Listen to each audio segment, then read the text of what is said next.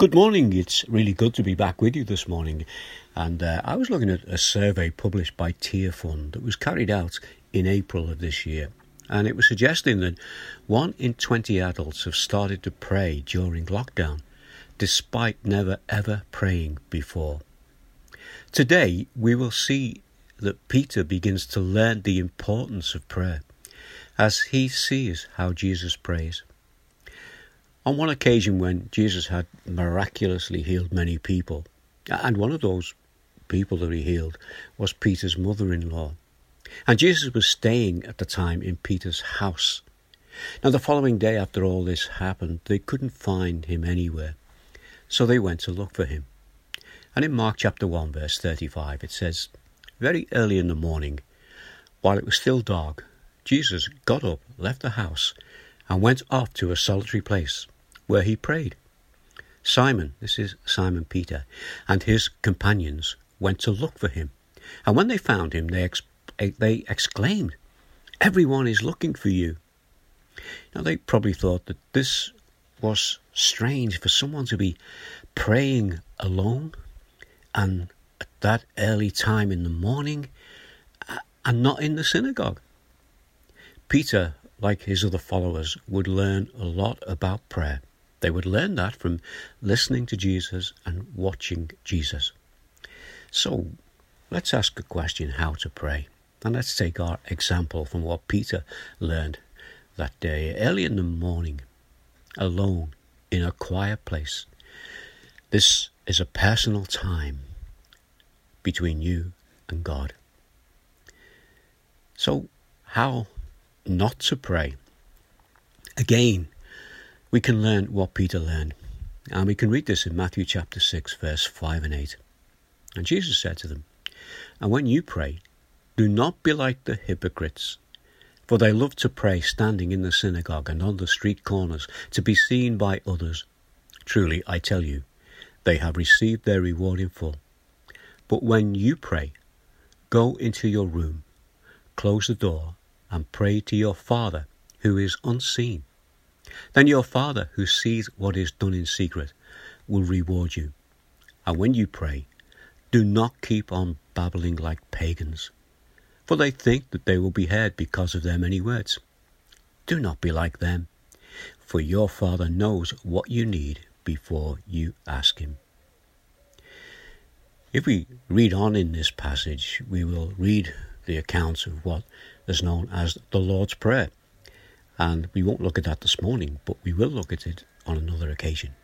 I want us to think back to yesterday when we read together the words of a hymn.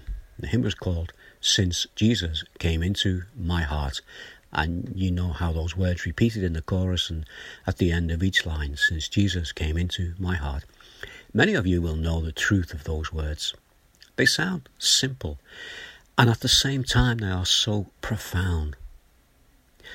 To know God's forgiveness and to know his presence in our lives. And there needs to be repentance from us in order that we have acceptance by God. And that we can then receive forgiveness. Forgiveness through not what we've done, but through the saving work of Jesus. Listen to what Peter could say to the people in Acts chapter 2 verse 38 and 39. This is some years later than what we're looking at with Peter at the moment. And this is after Jesus has died and risen again and ascended back into heaven. And Peter could say these words. Peter replied, "Repent and be baptized, every one of you, in the name of Jesus Christ, for the forgiveness of your sins, and you will receive the gift of the Holy Spirit. The promise is for you and your children, and for all who are far off, for all whom the Lord our God will call." You know, with Jesus in your heart, you can pray anytime, any place. And we can seek God knowing that he will hear our prayer. And we're encouraged to pray as Jesus prayed on that occasion in a quiet place alone. And we are also encouraged to pray together with each other and for each other. Let's just say a short prayer now. Father, we thank you again for these things that you can teach us through your word as we see Peter grow in his faith, as he understands more about who Jesus is and what Jesus has done for him. And for those of us who know that, help us to praise you. Help us to come together as we pray for each other. And we bring each other into your presence now. We think of this coronavirus. We think of the many who are struggling, and we pray for them. We think of the fact that today the schools will have gone back, or they'll be back for their second day. And we pray for the teachers, and we pray that you will be with both teacher and child and parent, that you will protect them and keep them safe from this coronavirus. So, Father, we thank you again for this short time we've had, and we ask these things in the name of Jesus. Amen. Amen. Well, that's just a few thoughts for us this morning, and we're going to learn a little bit more about Peter and what Peter learned as he spent time with Jesus. But till then, you have a great day, and I'll speak again with you tomorrow. In the meantime, God bless. Bye now.